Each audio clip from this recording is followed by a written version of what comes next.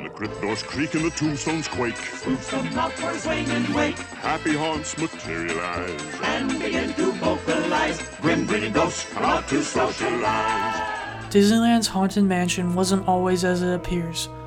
Early on, the ride was supposed to be a walkthrough experience. Disney historian Tom Fitzgerald says the ride designers got sidetracked with creating other rides like the Pirates of the Caribbean. There was a lot of work going on in Disneyland at that time, and the reason that the Haunted Mansion was delayed, if you will, in its opening was just that the Imagineers were focused on so many projects. The shell of the mansion was actually completed in 1963, which is 6 years before the attraction opened.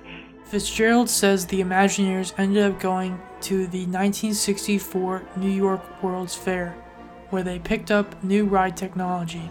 From the New York World's Fair, we created new ride systems that allowed us to put a lot more of our guests through an attraction, and we also learned a lot about audio animatronics. And those two technologies came back to Imagineering after the fair and changed the course of the Haunted Mansion. So the Haunted Mansion ended up being part walkthrough and part Omni-Mover, a system known as Doom Buggies. The ride became so popular that it was replicated at Disney parks around the world. For Saddleback College, I'm Sam Fulton.